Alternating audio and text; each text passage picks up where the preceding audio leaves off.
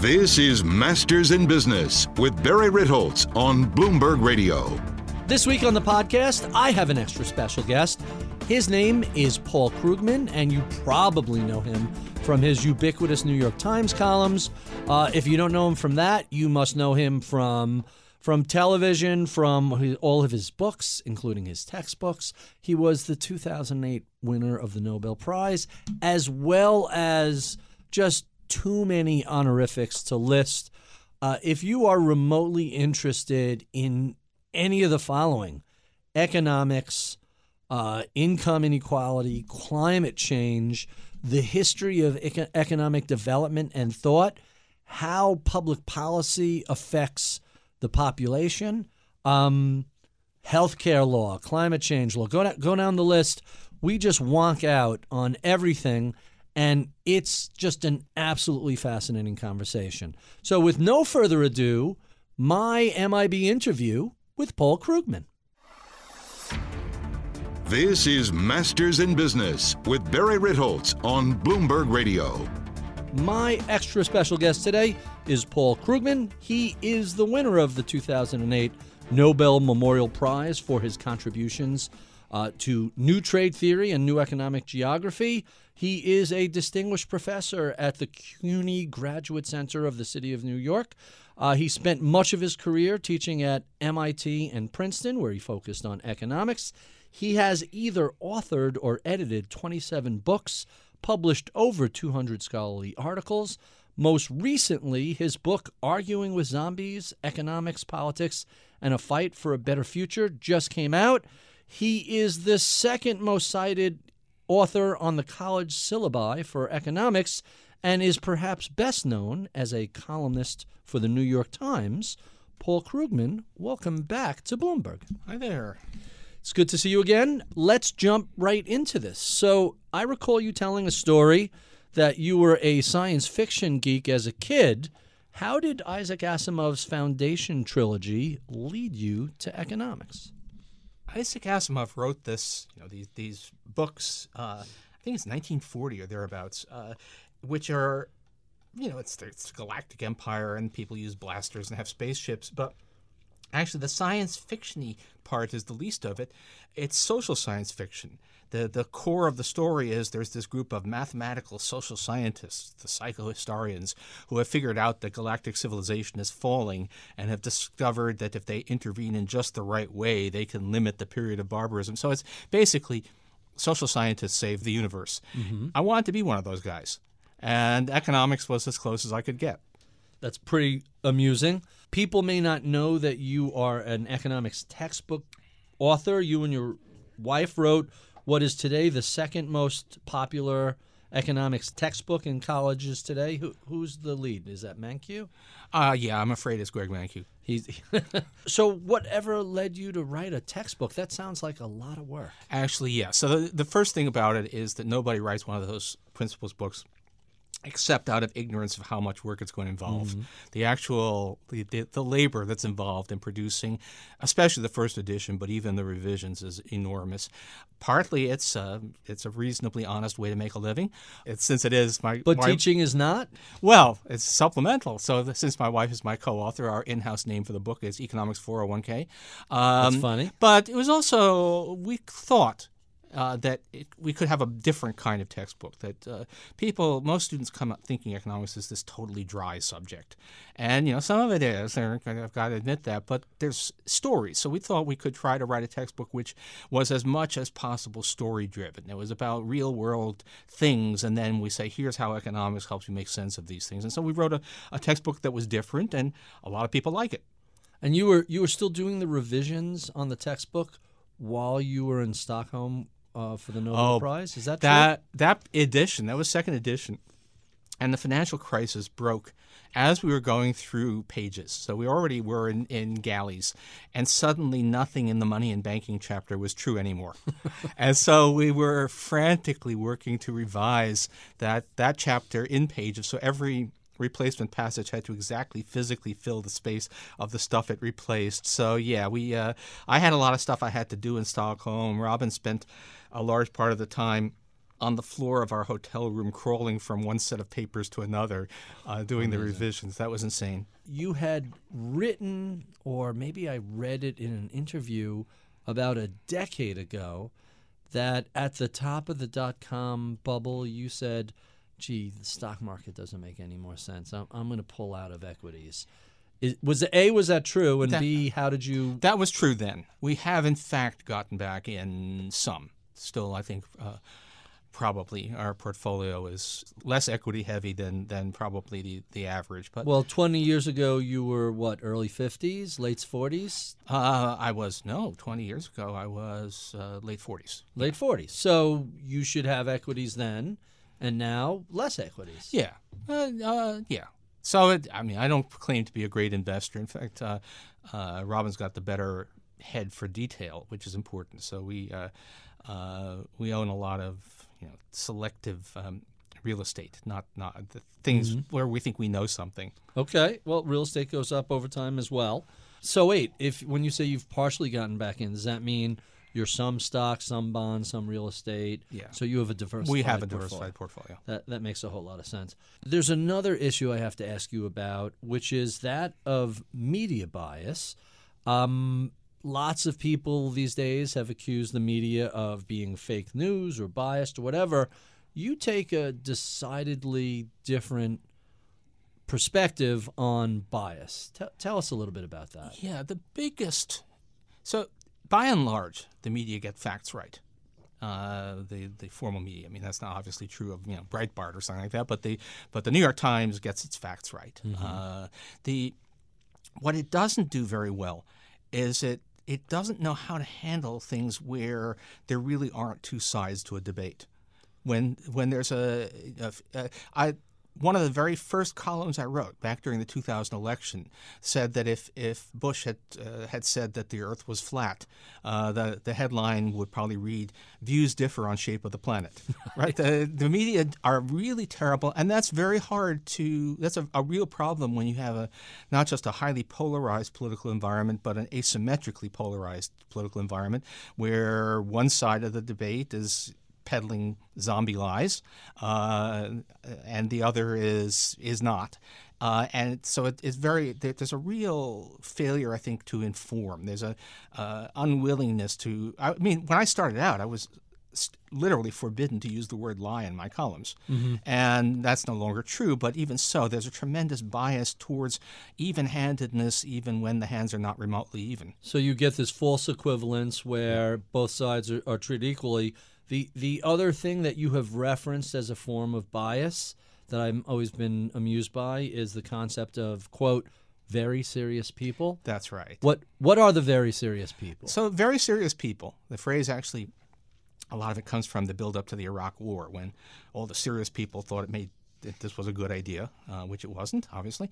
But very serious people are people who buy into what is a conventional wisdom of the time, something that important people say, and everybody thinks it's serious because all of the other serious people are saying it, and they all nod their head in that's knowing right. agreement. So, like the U.S. debt levels are a major threat, even though that's not really true. Or we have a real problem of a skills gap in the workforce, and so these are things. So I stole it. I think I stole it from the blogger Atrios, but it really works. These things and that's, by the way, where the media drops its even-handedness on this. So a lot of reporting on debt, it was uncritically Bowles and Simpson are great national heroes. Who? Yeah, remember right. that? But the whole so it's funny that the one place where the news media really dropped the false equivalence and start saying one side is right is in fact where that side happens to be wrong. But they're very impressed by titles and by positions and by some academic credentials. And if you're the head of a think tank, they think you're actually thinking when really you're not thinking. Well, they are impressed by think tanks, which is really a bad idea because there are think tanks and then there are think tanks, and a lot of the think tanks don't actually think. They're very impressed by rich people, powerful people. So if if Jamie Dimon says we have a skills gap, that must be serious. Whereas Jamie Dimon is no doubt a great business person, but he doesn't know anything about macroeconomics. So it's it is a real problem.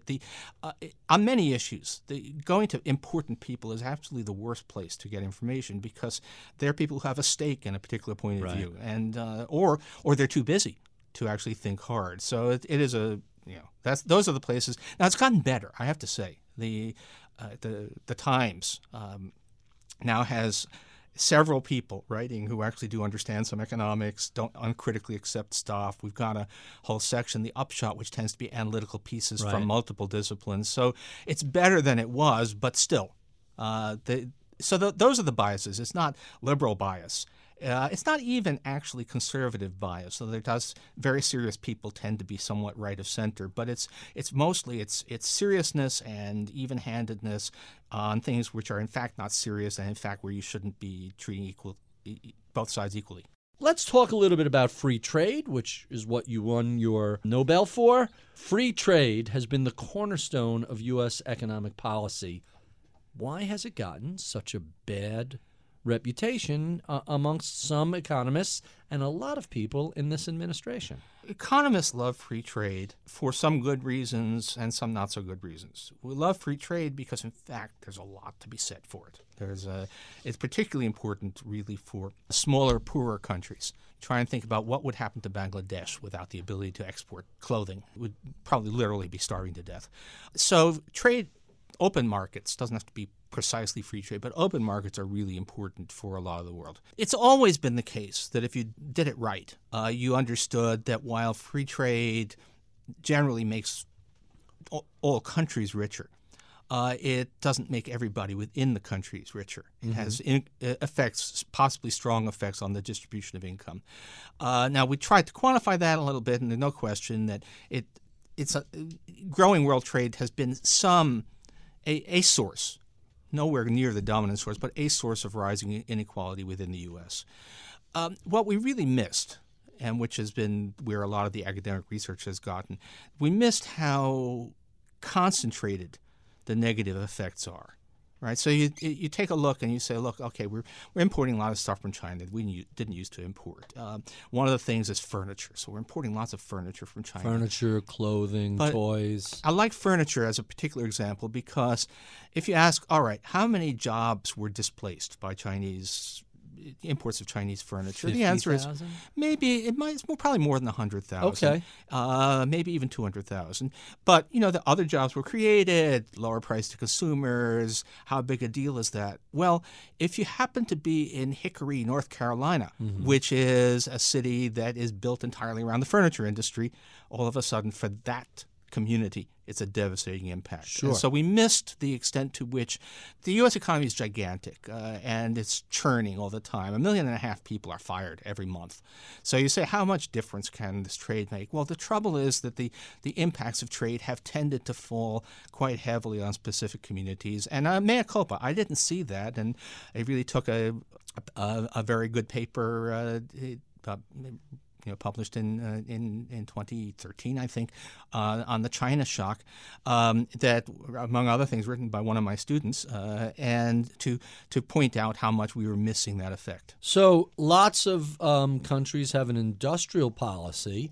Shouldn't there be some sort of, hey, if you're in West Virginia coal country or in North Carolina furniture country or in the broadloom and fabric areas that are specifics to certain states, when it's apparent that a region is getting decimated because of global trade advantages, where essentially global labor arbitrage and some of the improved technologies that become specific to elsewhere in the world, why don't we do a retrain, re-educate, give people new skills so they can compete even if it's no longer in coal or furniture? Well, we try. And actually, we've had trade adjustment assistance at various points in our history. It's never been tremendously successful. And by the way, trade is not unique. Technology does it.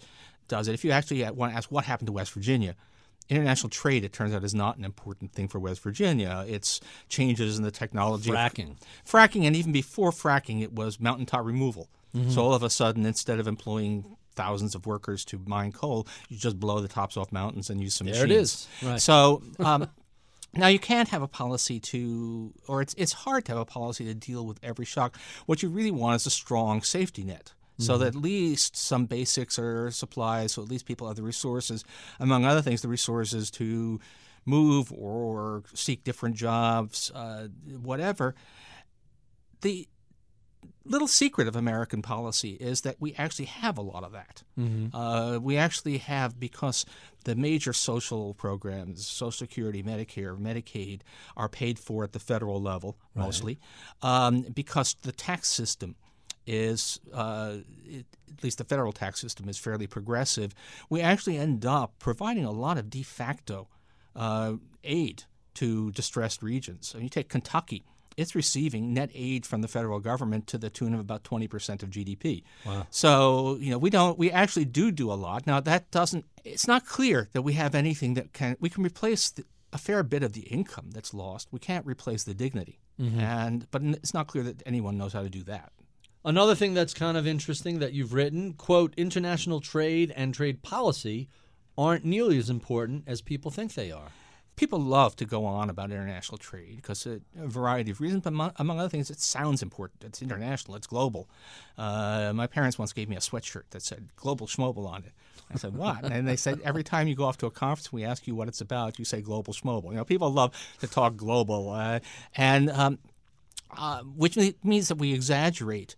Compare. We spend about the same share of our income on imports and on healthcare as a nation. Trade, even with the Trump tariffs, trade is it's mostly actually pretty clean. Healthcare is a howling mess. Right. So healthcare policy is much, much more important than trade policy, but that's not reflected in the way we talk about the world. So let's talk about changes to some of the trade policy. We had, I recall, Ross Perot talking about the great sucking sound that NAFTA was going to create, pulling all those jobs south of the border. Trump effectively ran on that, and now we've tossed aside NAFTA with USMCA. We're all so much better now, aren't we? Right. So people I know have been calling USMCA the Village People Agreement. Right. And it's USMCA is basically NAFTA with Trump's name stuck on it. Is it not all that different than what? It's 95% of it is just the same thing as before. And there's a few other things. The one place where there's some significant difference is it actually gives a little bit more protection clout to labor unions, which is why Democrats voted for it. In the U.S.? In the U.S. Really? In Mexico, too. But it was kind of a pro-labor union change in policy. Not big deal, but enough so that Richard Trumka of the AFL-CIO said, vote for this, and the Democratic caucus voted it through because there was something in it for organized labor, which I'm sure was not. I'm not sure whether that was over Trump kicking and screaming or whether he just didn't even know that he'd done that. But anyway, that's quite the policy wonk. Right. So he knows, unlike everybody else, that Kansas City is in Kansas. But the post Super Bowl, congratulations. Yeah. That was pretty. So a few people pointed out that it's actually in Missouri. Yeah, well, kind of people in Missouri kind of noticed that. Let's talk a little bit about your book, which I found quite intriguing, filled with all sorts of fascinating topics. Let's begin with the great financial crisis. You had some very prescient columns in 2005 and 2007, running out of bubbles, that hissing sound coming out of real estate, and innovating our way to financial crisis. All of these predate 2008. What were you looking at that gave you such a clear view of the financial crisis that was coming? It was just clear that on the normal metrics, things like the prices to rents, that housing had gone way out of sight. Right. And you just said, is there a good reason for this? And then there were the kind of the telltale informal signs. If the dot-com bubble, I thought I had an inkling that things were going to be bad when I realized that when you went into a bar, they tended to have CNBC on in the bar instead of sports. And then I have a very vivid recollection of that era where stocks became the national pastime. Right. And then, so if you go back to around 2005, it was shows like Flip This House. Right. So it was the same kind of feel to it. So it just looked way out of whack. And I had an inkling, but only a partial inkling, that the financial sector was out of control, that we didn't know what we were doing, that things had gotten complicated. It was only when the crisis was in full swing that it became clear that we were in much worse shape than I'd realized, that more than half of the banking sector was things that weren't called banks and therefore weren't regulated like banks. And so shadow banking was a huge vulnerability. But that was one of the few times when it really seemed obvious that something was majorly out of whack and that something bad was going to happen. So let's fast forward a couple of years. During the second Bush term, you had been staunchly opposed to privatizing Social Security, and you wrote, quote, "An amazing thing happened. For the first time since I became a New York Times columnist in 2000, my side of a policy debate actually won." Yeah. How is that possible that, for 10 years you're not winning any debates despite making pretty good arguments? Well, if good arguments won, then the world would be a very different place from the way it is. And look, I started writing during the 2000 election, and obviously for the Times, yes, because you had been publishing at Slate for a good couple of years. Yeah, before, and right? Fortune as well. So, but for writing for the Times, I only got really political during the 2000 election because it was obvious to me that then candidate George W. Bush was lying through his teeth about his policies.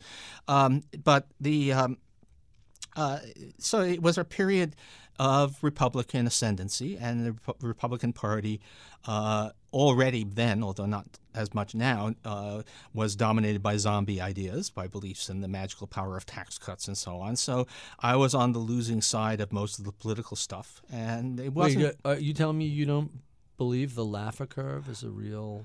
Oh, I believe that there is a Laffer curve, and there is some tax rate beyond which you actually lose revenue. But I suspect that tax rate is on the order of 80%. Right. No, I actually estimate that the Laffer curve is not relevant for the U.S. economy. And so between the fact that you have a very powerful right wing, which is committed to things that are not true, and the fact that the very serious people tend to go for things that are serious but not actually serious. So let's talk about a very serious person that you seem to have a constant ongoing argument with, Paul Ryan. You have a section called Fiscal Phonies. You specifically point out Paul Ryan. I have a problem with the group I call the deficit chicken hawks. They're chicken hawks. They're big deficit hawks as long as they're out of power. Once they get into power, suddenly the deficit doesn't matter. What's your beef with Paul Ryan? Well, it wasn't really with him. In fact, I'm not a. You know me personally. I'm not a person that's particularly into grudges, personal feuds, whatever. I don't. But Paul Ryan was a symbol both of where the Republican Party has gone, but also of what's wrong with media coverage. I mean, the media equivalents required that there be serious, honest conservatives, the people who are really earnest, had interesting ideas. So there was a role that someone had to fill, except there actually is nobody like that.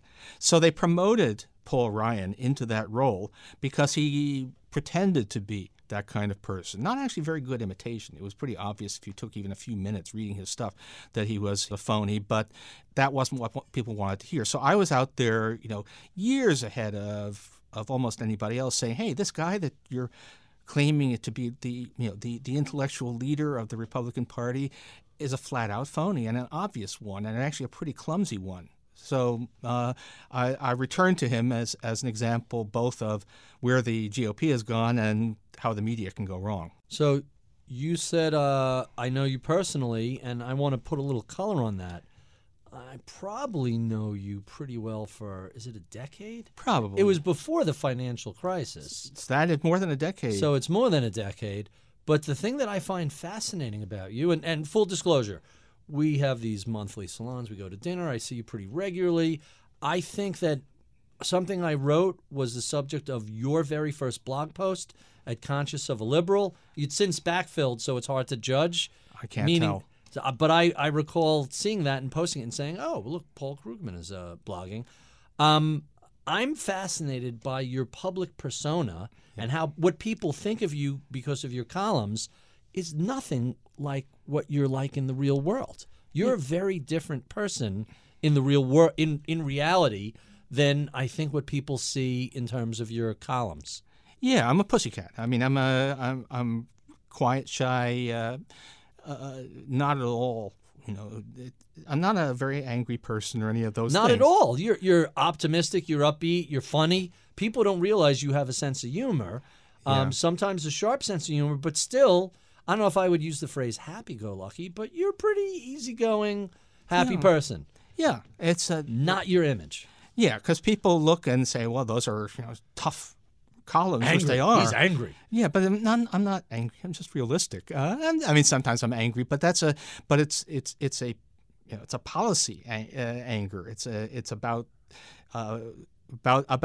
how we handle the world, person to person. I'm mild-mannered Clark Kent or something. Okay, that's pretty fair, Clark Kent.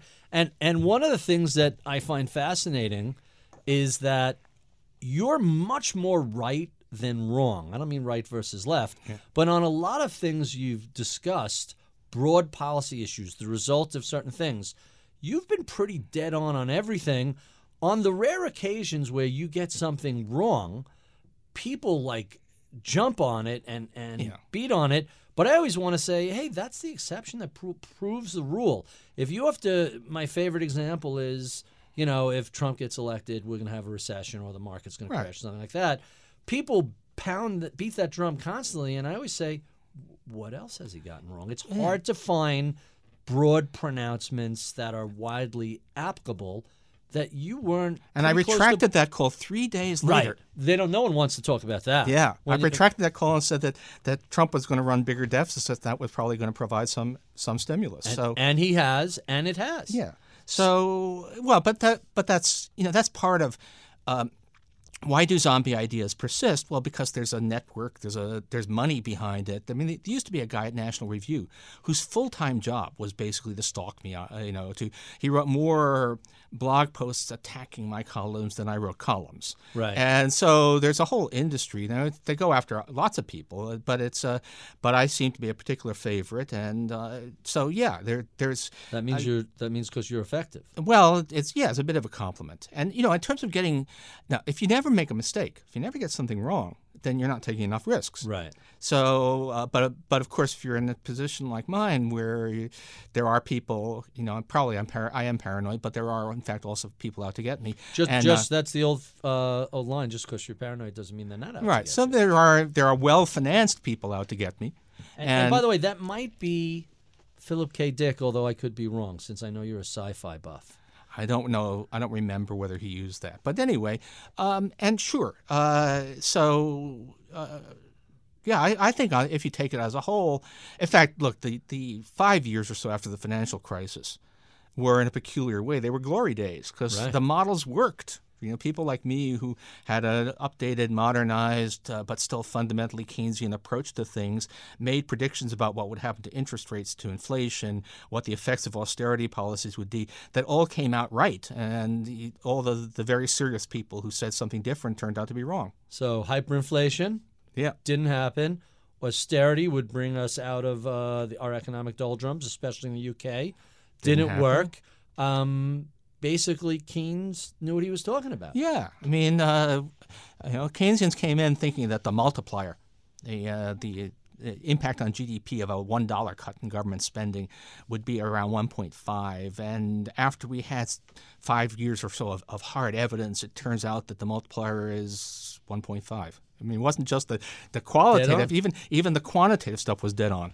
Quite fascinating. I want to talk about politics because some of the reviews of this book and other books that you've written have described you as a political animal, but really, if you go back to the early history of Paul Krugman, Newsweek did a profile of you and called you ideologically colorblind. I think a lot of people don't know you worked in the Reagan White House. Yeah, that was that was a sub-political level, just below. It was technocratic. You staffer. I was the senior international economic staffer at the Council of Economic Advisors. Right, so no Senate approval, no... Right. Yeah, the senior domestic staffer was a guy, what was his name?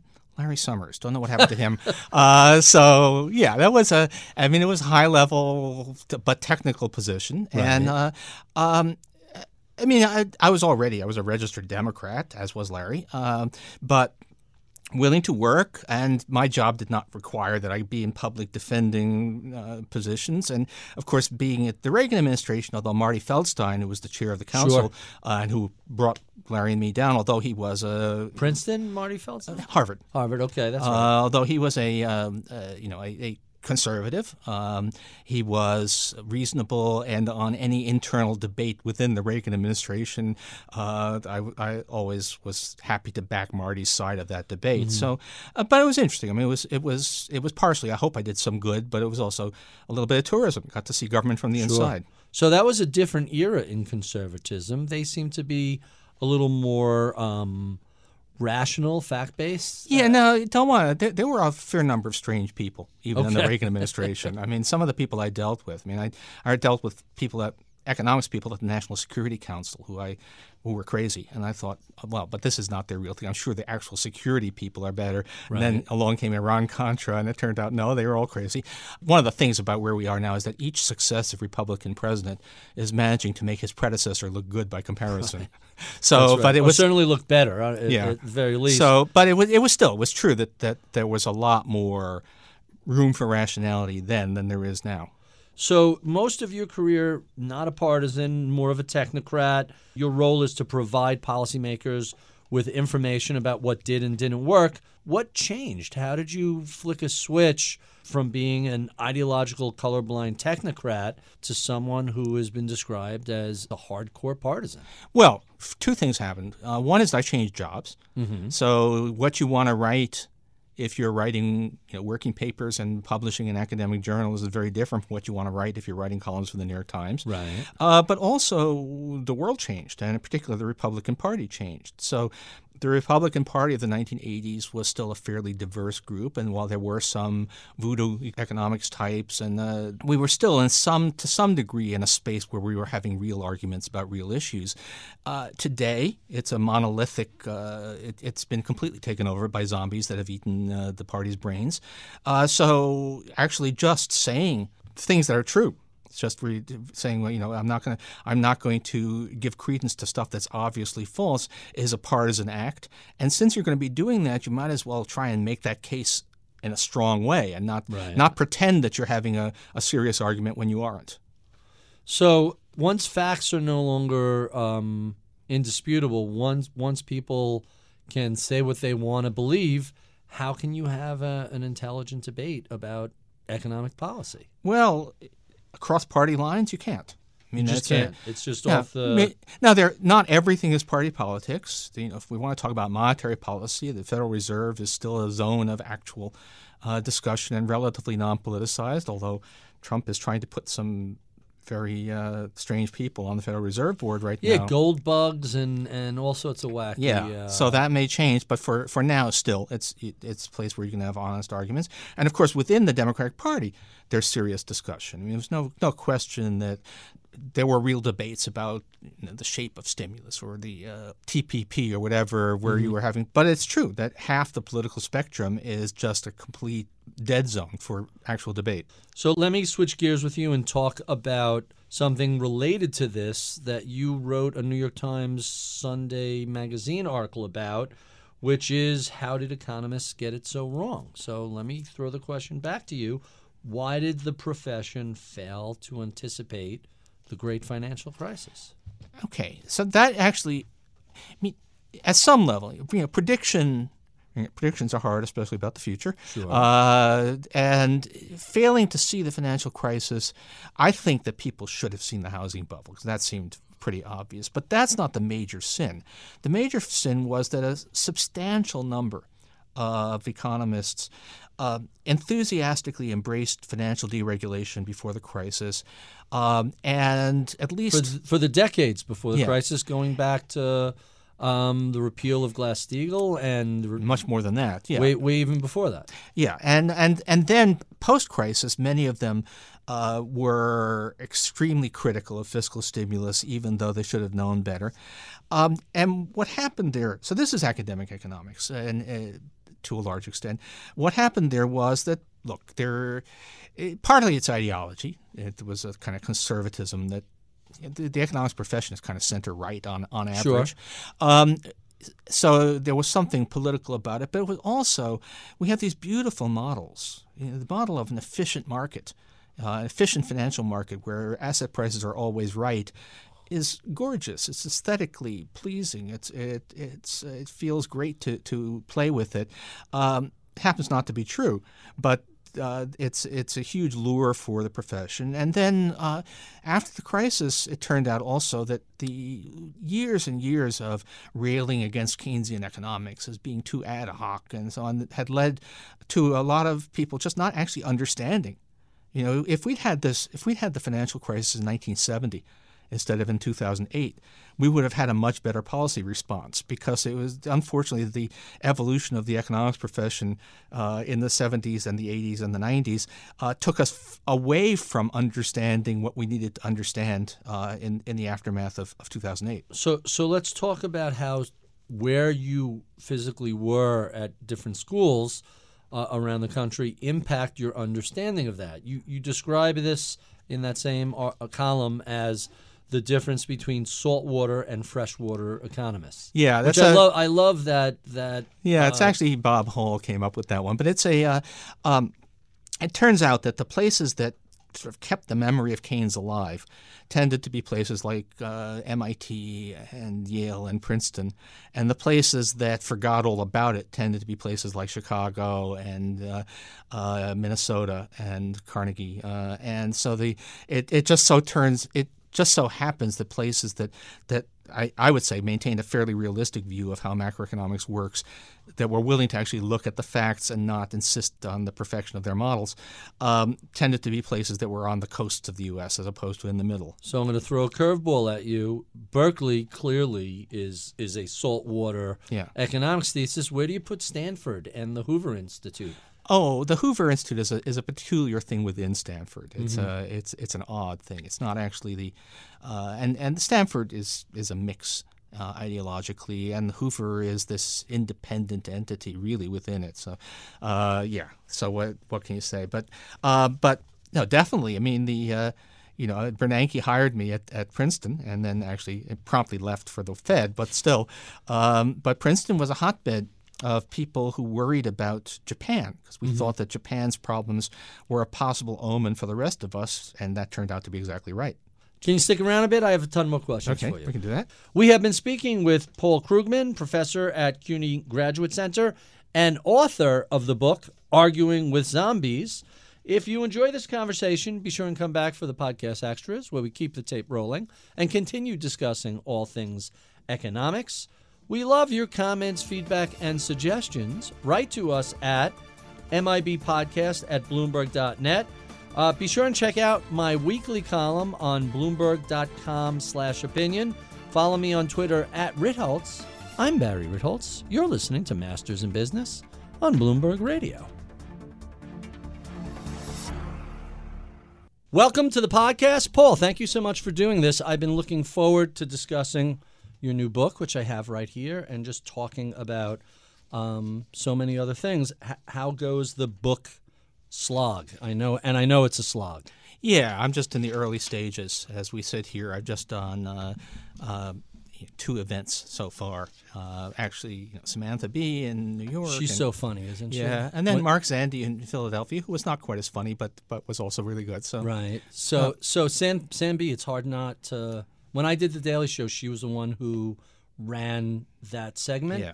And you just, so many takes ruined because she just makes you laugh. You can't not laugh. No, we did. That was fine. And, but I'm not a spring chicken anymore, so I'm not doing the crazy change cities every day. Not coast to coast? Yeah, I'm not doing coast to coast. So you should do Bill Maher. He would have you on in a heartbeat. Yeah. Too far to fly. Yeah, although I'm actually I'm doing London and Madrid because I'm big in Spain. For some very peculiar reason, I'm big in Spain. Aren't you affiliated with London School of Economics also? Yeah, but it's a very loose thing. But they advertise my books on the sides of buses in Spain for some reason. Really? Yeah, and Spanish language edition came out the same day as the English edition. So where are you going in Spain? It's all going to be in Madrid, but even Right. so. So we were about 2, maybe 3 Septembers ago. We were in San Sebastian, and it's deep in the hinterlands Yeah. of Spain, and it's just spectacular. I've spent a fair bit of time in Santiago de Compostela, which is really great. The climate is really weird. The climate feels like Wales, and it's and they still take siestas. But it's really there's a lot of great stuff. I've been around a fair bit of Spain. They know how to live there. They know how to kick back, relax, enjoy food and wine. It's a whole different headspace. Yeah. Paul, what do you think are the 2 most important zombies that you discuss in the book? Oh, clearly it's the belief that tax cuts pay for themselves. Wait, I thought they do. You're telling me they don't? Didn't the Laffer curve on that napkin say that you could cut taxes and they pay for themselves? Yeah. Turns out we've had an erroneous napkin, and it has never once happened. So that's the one that, in terms of our political life, That is matters shocking. most. I had no idea. Yeah. And the other one is climate change denial. It's a hoax. It's a Chinese hoax. That's right. The belief that it's a hoax, or at least that it's not really serious, or anyway, there's nothing we can do about it. That's, as the evidence keeps on piling in and as the consequences start to show, the fact that is still, 60% of Republicans in Congress are climate deniers. They deny that climate change is happening at all. The only major political party in the world with a majority that believes climate change isn't real. Yeah, although I'm not entirely sure about the current governing party in Australia, but yes. But yes, this is really those are enough to go on. There are other zombies out there, but those are the 2 really big ones. Those are the big ones. Fascinating. All right, so let me jump through a couple of questions we missed during the broadcast portion. The 2 things I didn't get to that I thought were important were, well, let's start with climate change, a well-known Chinese hoax. Right. Climate change created by the Chinese so they could continue to dominate us on the industrial side. You call it, quote, an existential threat and a priority above health reform, income inequality, and financial crises. Yeah. That's a big statement. Yeah, because if you make the planet unlivable, or large portions of the planet unlivable, that, I was about to say, trumps everything else. So now that's a word we kind of lost. Right. So, and that is, we're on track to really catastrophic outcomes. The climate models have been surprisingly accurate so far, and there was just a big piece. I don't remember if it was Bloomberg or the Times about I think it was Bloomberg. It was the 1988 forecast. Turned out to be dead accurate. Yeah. So this is it's good science, it's real science, and it's scary as hell. And the thing about it also as an issue is it happens to be something we know how to deal with. We a mixture of public investment in new technologies plus putting a price on carbon, it would make an enormous difference. And technology is our friend here. Renewable technology has made enormous advances. Prices electrification, dropping, sure. So all the ingredients are in place for solving this existential threat, except that we have the you need leadership. Well, we have leadership, which is trying to make sure that the catastrophe happens. So what about a technological solution? So if we don't get a change in leadership, and 10 years from now we find ourselves with a rising global temperature and rising sea levels, what about seeding the clouds or some magic bullet that will make all this go away? Well, that's the last resort. I'm not going to rule it out. But there's enormous problems if you start to think about that, because anything you do that is actually geoengineering it's going to have very uneven impacts. It may stop the planet from cooking, but it will cause worsening of the climate in some places. It'll be very uneven. So if you're Upper Lower Slobistan, and turns out that the United States and the European Union are planning a project of geoengineering that just happens as a small side effect is going to turn your country into a desert. Right. How are we going to deal with the political fallout of that? I mean, it's better than total doom, but it's really not the route we want to go down. Have you been following the debate about climate change in Australia? It's quite fascinating. Some of it, and they're deep in denial. At least the elected officials. The elected officials are. So it's a lot like our situation, like Florida. Yeah, it's a place which is really on the. As it happens, they happen to be right at sort of the leading edge of disaster. The continent is burning. But they have, like us, they have people who have an ideological opposition to any form of government action.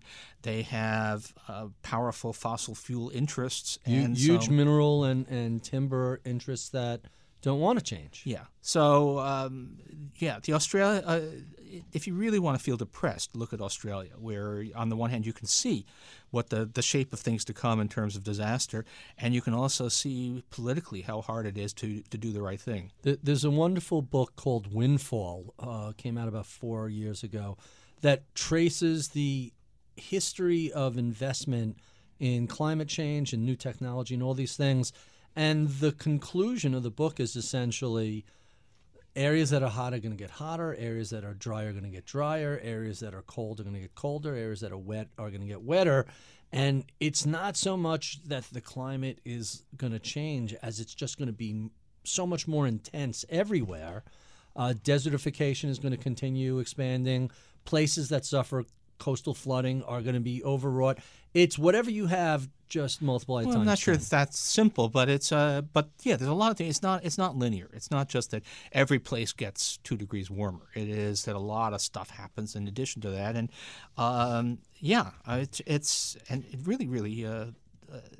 it's quite terrifying, and really we. I talk in the book about zombie ideas. Yeah. Fossil fuels is basically a zombie sector. We shouldn't be. We should be phasing out fossil fuels entirely quite quickly, and in fact, we have the technology to do that. If we had any kind of realistic pricing, we wouldn't be digging coal. We wouldn't be. We might be doing a little bit of fracking. These are every bit as subsidized as solar is. Oh no, more so at this point. At the moment, coal is losing the battle against solar and wind, just on pure cost grounds, and right. And you have the Trump administration trying desperately to force people to burn coal. And the electric production facilities, all of the big plants that are making electricity, they're all moving to natural gas. Yeah. It's so much cheaper and cleaner. Well, they're moving to natural gas and a lot of wind and solar. And natural gas, now, fracking is one of those things which there's a lot. It turns out we're releasing a lot of greenhouse gases because of lax regulation. But if we did it right, fracking is a good transition technology because hydrocarbons, methane has a lot less carbon per BTU than coal does. Right. So, and it's good for surge capacity. So, we could, in a rational world, we'd be using a natural gas to provide surge capacity. We'd be using renewables to provide base capacity. Some nuclear, I'm okay with that. We would be getting it completely out of the coal business. We'd be shifting to electric vehicles. All of it. Fraction of a percent of GDP in terms of what it would actually do to growth, but of course not under current management.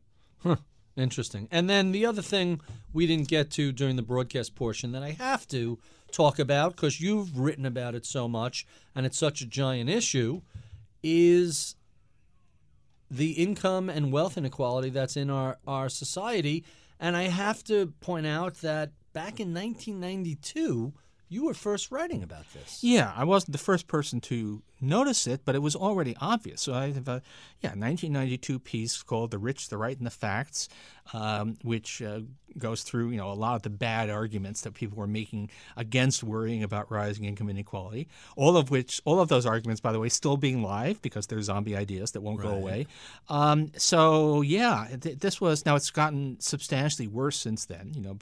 By modern standards, Gordon Gekko was a piker. But this is definitely and it colors everything. I mean, the fact that we have a society where a few people have so much money, so much influence, and also where people aren't living in the same universe. So we're socially divided, partly because we don't live at all in the same material universe, which is not the America I grew up in. Right. So let's put some numbers, some flesh on the bone. You wrote, quote, CEOs now get paid more than 300 times as much as the average worker. So how did that come about? How was it formerly a 25x or a 30x to now 300x? Yeah, that's actually quite an interesting story, right? Now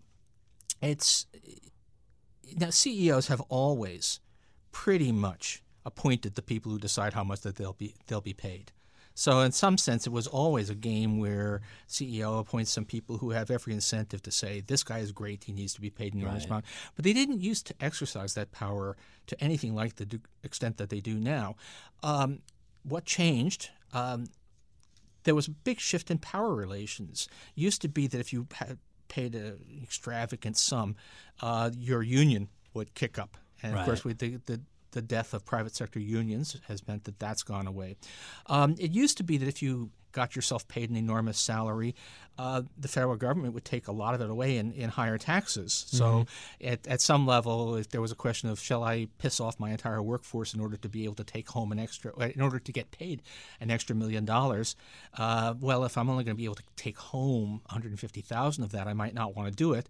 If I can take home a much larger share of it, then maybe I will. So that changed. And then just a general set of norms, expectations. One thing is clear, it's not because we have better CEOs.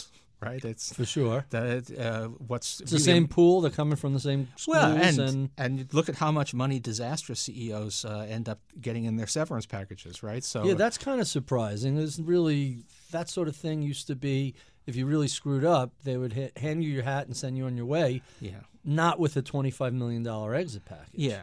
25 million. That's more than that. Anyway, but yes. So this is one of the key pieces of evidence that says that if you think that technology and globalization explains why we've gotten so unequal, explain to me how that means that incompetent CEOs get paid as much money as they get paid. Doesn't. So there's a couple of bullet points that come from that. First, there's a fascinating Planet Money episode on the unintended consequences of some of the employment compensation changes under Bill Clinton, that was part of a big set of tax changes where they tried to cap the dollar payment and allowed payment in stock.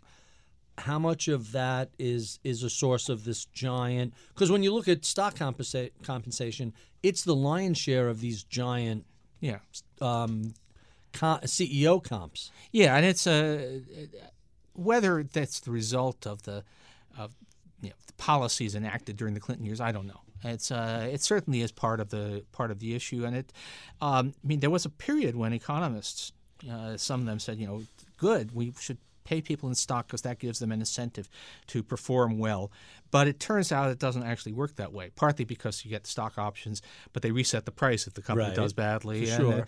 But aren't CEOs incentive to do a good job because they're the CEOs? You have to incentivize them more? That's the point. It turns out, back in the America I grew up in, again, I'm an old codger here, we had, think about photos of, I always think of photos of NASA and the height of all of these guys in short sleeve white shirts with the pocket protector. Yeah, with the pocket protectors, all of whom are being paid not all that well, none of whom have incentive pay, doing incredible things. Mm-hmm. It wasn't, of course, we think of NASA, but the same thing was going on at the great technology companies at the time.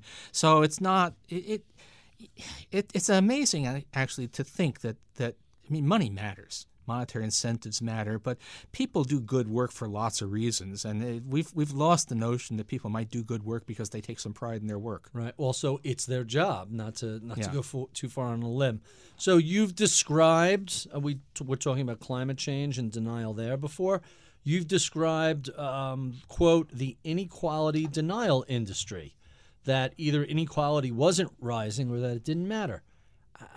who can legitimately, with a straight face, say there hasn't been a giant increase in economic inequality? Well, there's a good salary to be made from the ability to say that with a straight face, and that's really what drives it. But yeah, it's quite amazing. I mean, the numbers, the official numbers show it, although we actually have a problem with many of the standard measures because they don't actually keep track of gigantic incomes, because that's we didn't think we needed to, but now we do. When there are people out there still trying to claim that inequality hasn't gone up much, and I just say, among other things, just walk around. Look at New York City. Look at the way we live now. It just is not the same middle class country it used to be. And then we do have, we have pretty sophisticated ways of between tax data, surveys, and so on, which the Federal Reserve's new data Federal series. Reserve, that's new. They never used to slice it as fine as they do. Top 1%, 10%. Half that's a big change. The top 0.01%, nobody ever thought that was important. How much money could there be up there? But the answer is now a lot. Yeah. And so this is not. There shouldn't be any real question about that. But again, it's difficult to get a man to understand something when his salary depends on his not understanding it. So let's talk about a headline from a different writer that I had to ask you about because it's so fascinating. Derek Thompson in The Atlantic. The weekend before we tape this, had a column, quote, this is the headline, "Boomers have socialism, why not millennials?" It's kind of a fascinating take. Well, there is it is a peculiar thing that when people say, oh, America will never stand for government health insurance, every American 65 and older has government health insurance. When they say Americans won't stand for large government guarantees of income, Social Security. So we actually do have, in fact, the U.S. welfare state. It's not that it's smaller than that of other advanced countries, but not that much smaller because, in fact, we do provide health care and retirement income to people over 65. To people who vote. It's probably the people who vote. But I think the other thing that happened was that when Medicare came in, why was it possible to go and provide government health insurance to everybody over 65? Why didn't people complain that this was taking away private insurance? The answer was that private insurers weren't interested in covering people over 65. There was never an They're expensive. Yeah, they're expensive and unpredictably expensive. Right. So you were basically moving into a blank space. And the reason that it's not so easy to just have Medicare for all is that people under 65, many of them do have private health insurance, which both means that you have a lobby interest group, but I think even more important means that you're telling people, we're going to take away the insurance you now have and we're going to replace it with something different. Trust us, it'll be better. Plus death panels on top of it. Plus death panels. And it probably will be better, in fact, but that's a really heavy political lift. And it's, if you can start with a tabula rasa, I dedicate this book to the Arguing with Zombies to the memory of Uwe Reinhardt, a healthcare economist at Princeton who helped me a lot. And Uwe and his wife Mei Chung, they actually put together Taiwan's healthcare system, which is single payer. It's basically Medicare for all. And how's it working? It's working fine. But Uwe himself said, "Look, we're not going to be able to do that in the United States. If you wanted to get there, I wouldn't start from here." So we're recording this the day of the Iowa caucuses. Of all the Democrats who are running for office, who has the most compelling, workable health care proposal of everybody? Oh, that's an interesting question because they're all workable proposals on the technicalities. Medicare for all would work. Elizabeth Warren has laid out a lot more detail about how it would be paid for than Bernie Sanders has, but something like that would work. Enhanced massively enhanced Obamacare, which is basically what Joe Biden means just extend it to cover everybody and have well, extend cover, yeah. So the subsidies don't cut off, so that we have much reduced co-pays, and it just that also works. There are countries that have universal health coverage that do it through private insurance companies, like the Netherlands. So that's also workable. I'm not sure that anyone, in terms of whose plan is. Actually, the truth is, I believe that if any Democrat is elected, what we will in fact get is Obamacare 2.0. That Medicare for all ain't going to happen, not for a few years anyway. And so what we're actually going to get is something that is just a greatly enhanced version of what we managed to achieve in 2010, which is fine with me. Right, and people have come to like Obamacare. In fact, the current administration, but for John McCain, would have gotten rid of it. I think that is certainly a factor in the outcome of the 2018 midterm elections. It's probably the single biggest factor. Really? Yeah, that's what most of it's. That was largely a healthcare election. One thing that worries me about Medicare for all and all that is that instead of people talking about the fact that Trump wants to take away what we have achieved, that they're going to be talking about some radical new proposal, and we need to keep focused because in fact. If Trump is reelected, there's a very good chance that he will find a way to kill Obamacare in his second term. So what do you think the outcome of November 2020 is going to be? I personally have no idea, although I will tee this up by saying it seems like 2016, he had a thread and needle quite precisely, and it was 150,000 votes across 5 states that put him over the top. Yeah, and has he gained votes or lost votes since then? I don't know. We really don't know. I mean, it was also a media obsession with Hillary's emails and all of that. And Trump won in large part because nobody thought he could possibly win.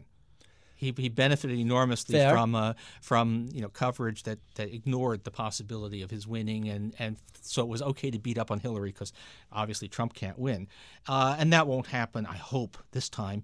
But God knows. I mean, the economy unemployment is low, although what all of the political scientists say is that what matters is how fast is the economy growing, not the level, but the rate of change in the year before the election. 2%? 2% is kind of borderline. Right. That's more or less neutral. Right. So, but who knows? I mean, Trump has certainly not managed to build mass support. He has not become more popular over time. His core group, he's still at whatever that is, 42, 38%. Yeah, and it's but Electoral College probably still gives him an advantage. It looks like he's lost Pennsylvania already. We hope. And it looks like he's lost Michigan already, and sure possibly Wisconsin. Well, so, it is interesting that to the extent that Trump was making the Trump economy overall, I have to admit, it's a low unemployment economy. It's the Obama economy extended out 4 years. But it feels pretty, it feels good. It feels good. But the peculiar thing, the amazing thing actually, is that where Trump's economy is bad is precisely where he promised to help. So manufacturing, farm bankruptcies are way up. Manufacturing, we're in a manufacturing recession even as we have. So it's possible that tips the balance. Ohio, Michigan, Wisconsin, that area. So maybe, but then on the third hand, there may be other factors coming in, and it's hard. I really have no ability to prognosticate on this stuff. 2 years ago, I would have bet you $1 million that the Senate would not change hands. And following 2018 and following the arc of all the news that's come out this year, I think it's a better than even chance that the Democrats take the Senate. Or at the very least, 50-50. I think that's... And that wasn't true 2 years ago. No, that's clear. And it's in some way... A bad map, a challenging, it's only a third of the seats are up each. Everybody said, 2022 maybe, but 2020 no chance. No, it's a real chance now. That's one of those things that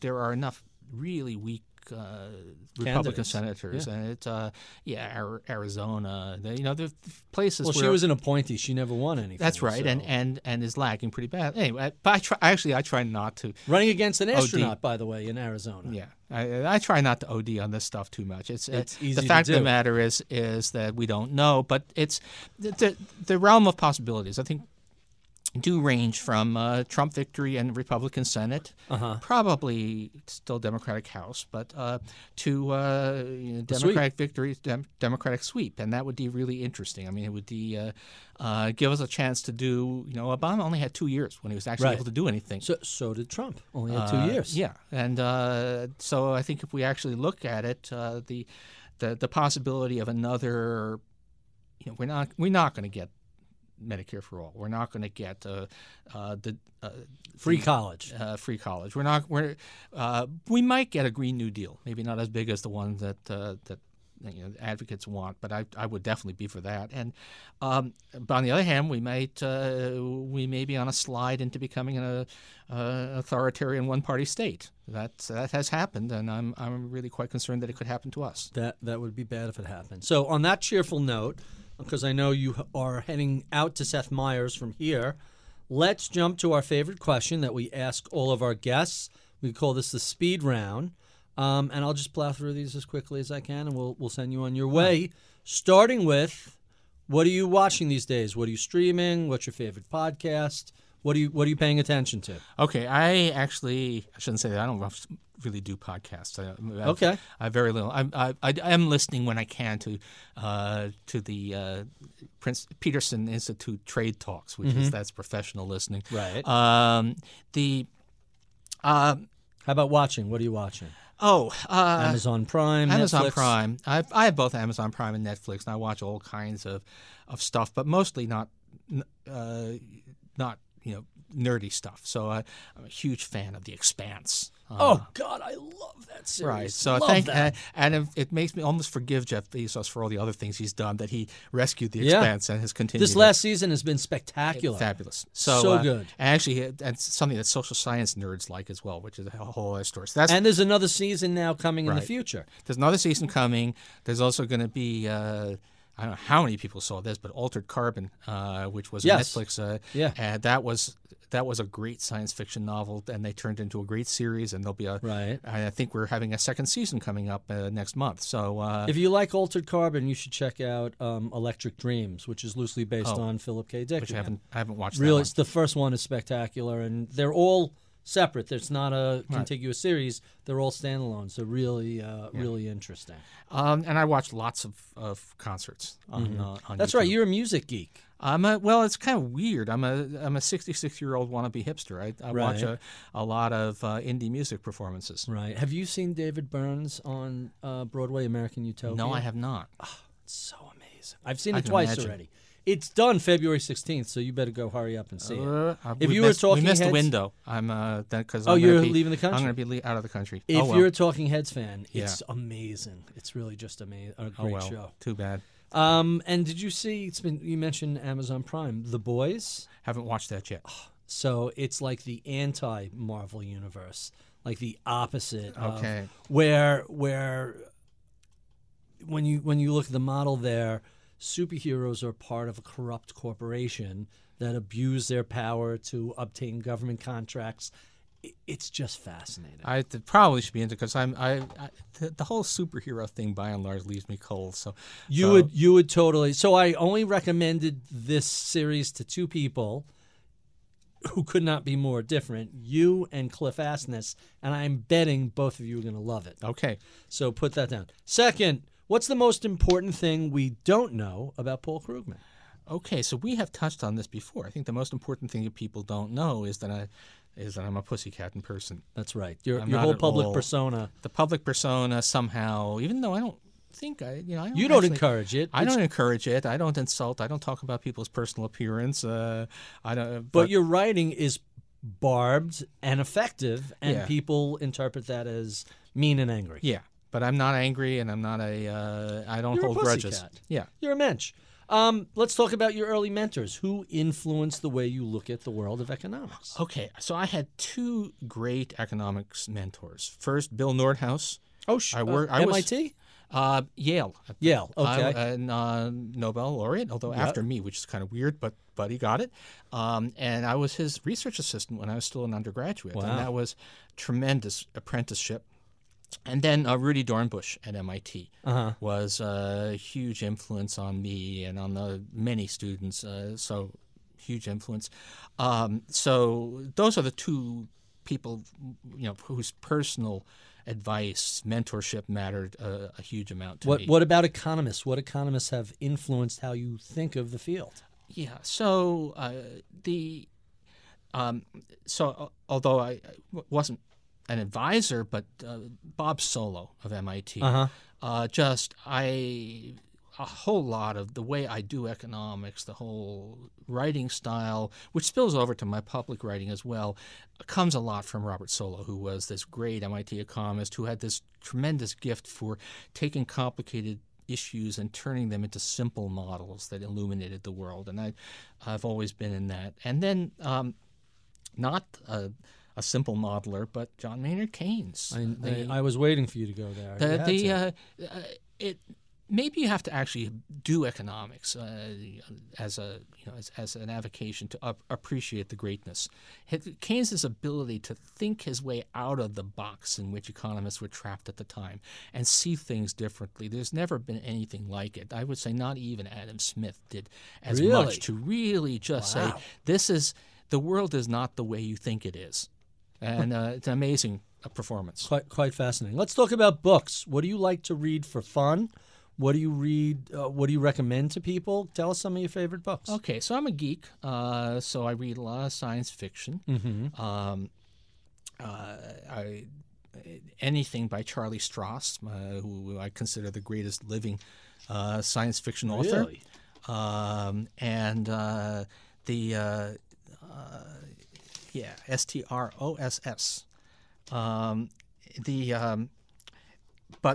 But lots of there we are.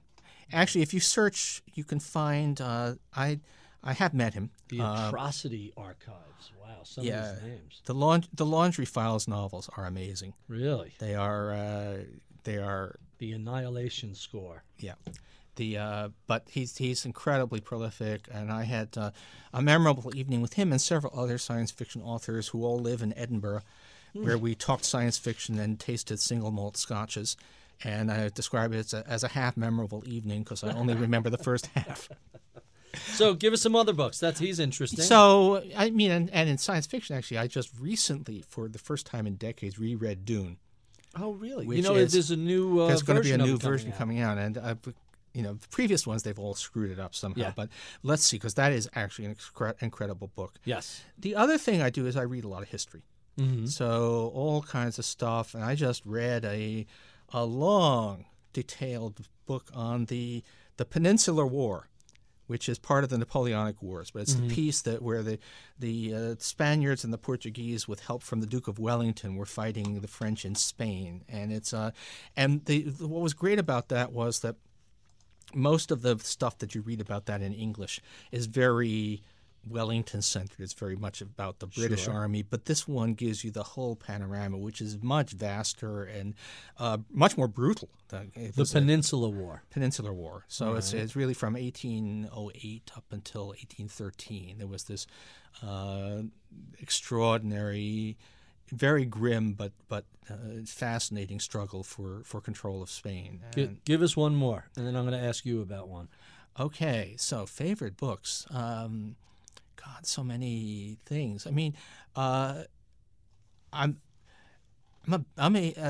actually was very much influenced by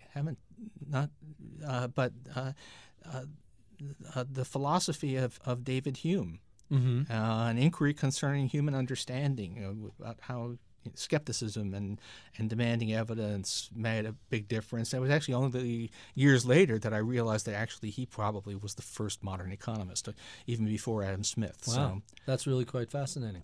So back to science fiction, two different people who are sci-fi geek friends, who I have a giant overlap with their taste. I respect what they like and don't like.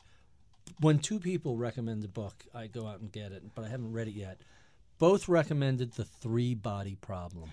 Yeah. Have you seen this? I have read it. Oh, you read it. What are your thoughts on it? I mean, I liked it. It's a full trilogy now, isn't it? It's a full trilogy, and it's kind of weird. I mean, but it's Chinese. Right. science Originally, fiction, and it's yep. very different in feel, and it's strange, but it's full of interesting ideas, and even some character development. A lot of science fiction, I have to admit, the characters are kind of two-dimensional. He does a little bit better than that with this, and it's not the best stuff I've read. I mean, I think maybe it may lose something in translation. I don't know. But you didn't read fine. it in the original Mandarin? No, my Mandarin skills are a little bit limited. So that's probably where it fell a little short. Speaking of fail, tell us about a time you failed and what you learned from the experience. Oh gosh, I mean there've been multiples, but obviously I made a bad call about the economy on election night 2016. Yeah, but didn't you roll that back pretty quickly? 3 days. Okay, so but no one wants to hear about that. They just want to beat you with the original call. But it is a reminder not to let and I've done some things before. I mean, I was warning about a debt crisis during the Bush years, and never happened. It never happened, and usually when I make these things, I go back and ask myself, was that actually grounded in hard thinking, or was I letting my desire to see bad things happen to bad people influence my judgment? And that's usually what is the case. Do you think Bush was a bad person, or was he just an amiable doofus in over his head? I think he was not a great person. I mean, I think But was he a bad person? So if you had to pick Cheney or Bush? Oh, no. Cheney was a bad person. Okay, so when I look at Bush, I look at all right, I don't agree with most of his decisions, but he seems kind of like a goofy... Well, utterly lacking in empathy for the people who are less fortunate than himself. Okay. So that's fair. That's fair. But not actively evil in the same way that Cheney was, and certainly not in the way that Trump is.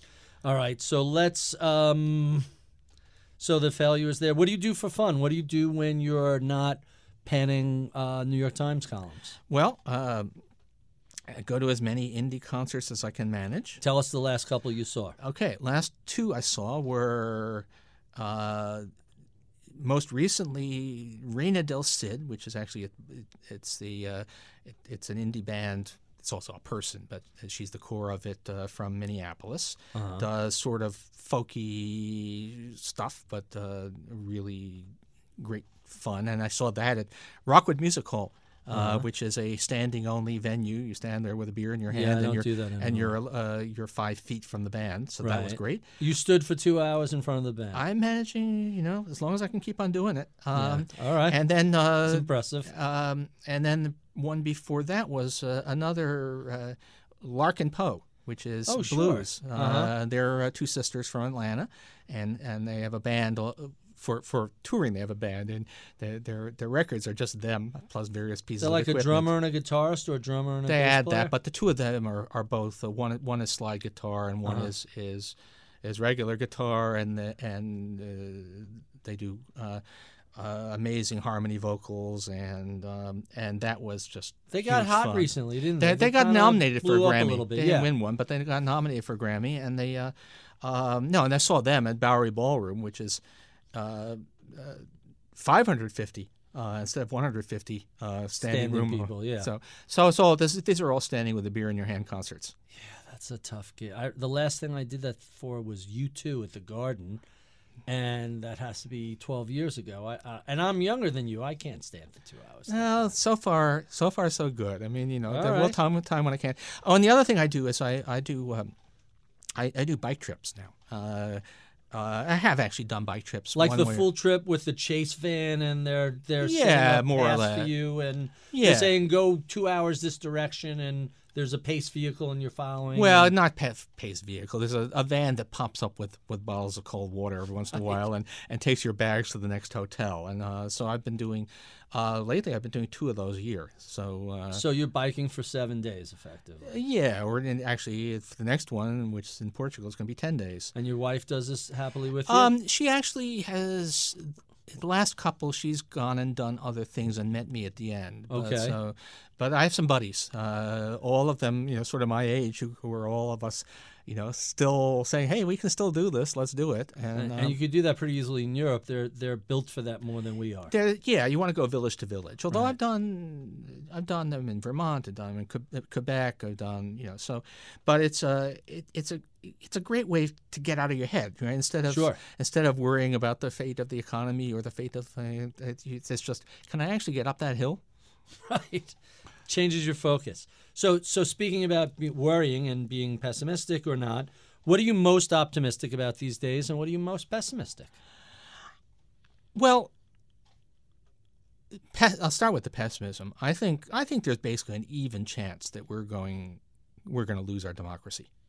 That's 50-50. 50-50. Because really? even if we get past Trump, the forces of populism have been unleashed, and that's I mean, I for complicated reasons, I tracked the collapse of democracy in Hungary pretty closely, and you can easily see. I mean, if Trump was as smart as Viktor Orban, we'd have lost it already. Right. And so this is what really scares me most. Right. There's my pessimism.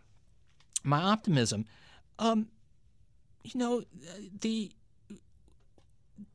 Americans are just incredibly more open-minded than they were. And it's partly young people. It's not just young people. I mean, when I think back to what the country was like in the early 1980s, I mean, and you can see it both. You can see it in polling, but other things too. I mean, as an adult, working economist, I lived in a country where only a third of white people thought interracial marriages were okay. A country where, I mean, as recently as 2004, gay marriage was a major election-losing issue, where we had a closed-mindedness and prejudice level, and we've gotten vastly more tolerant, and that's got to be a good thing.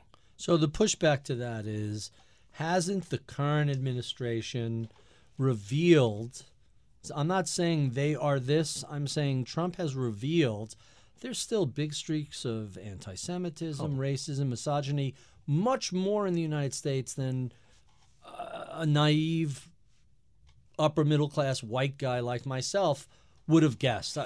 No one is anti-Semitic to me. How could it exist in the country? You don't get my mail. Oh, I used to get the blog comments. You and I have had conversations about how horrific some of the comments used to be, and I just chalked that up to, hey, people are getting killed in the financial crisis. No one wants to read me yammering about it, but they do. And then they would make a really obnoxious comment.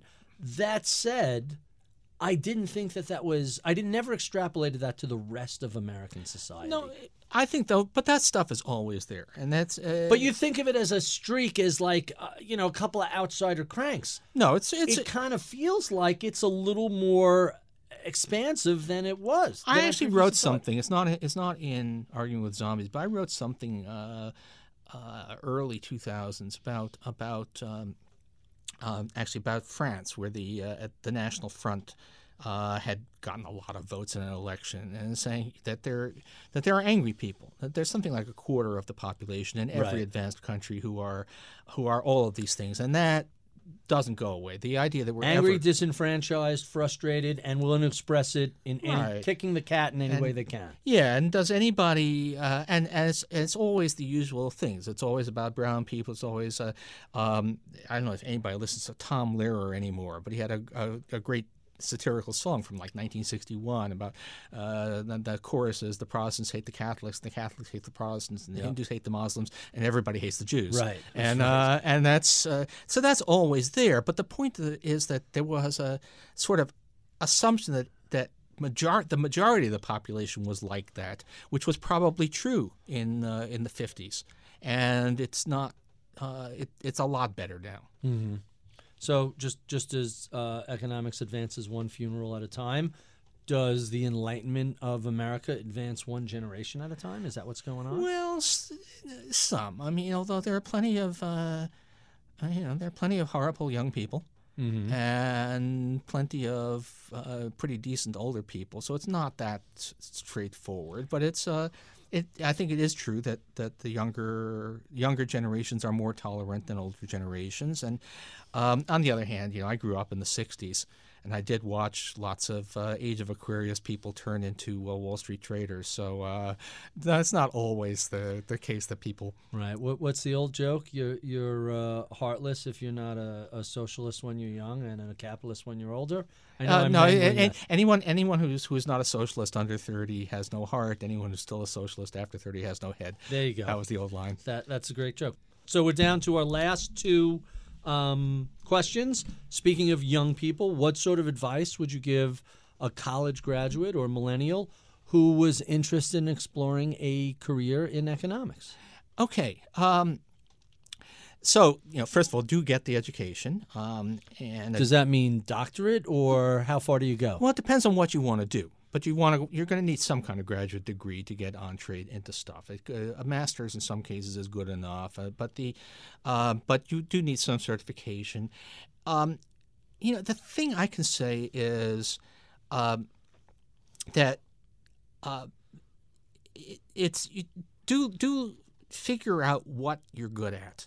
And something that interests you, but not necessarily of cosmic importance. Figure out something that's really good and that you do well, and get that as a kind of a baseline. You can branch out. You can start to do stuff like writing newspaper columns or so on later on, but you do want to get that baseline. In fact, your contribution to society. By and large, basically the answer is don't try to be me. Not yet. I quote in Arguing with Zombies. I quote, there was an essay by Raymond Chandler on writing books, and he said that there have been some very dull books written about God and some very fine books written about making a living while staying fairly honest. So focus on where you can actually add. I like that. And our final question: what do you know about the world of economics today that you wish you knew 30 or 40 years ago when you were first ramping up your career? Oh, actually, see, the thing is, my career has been,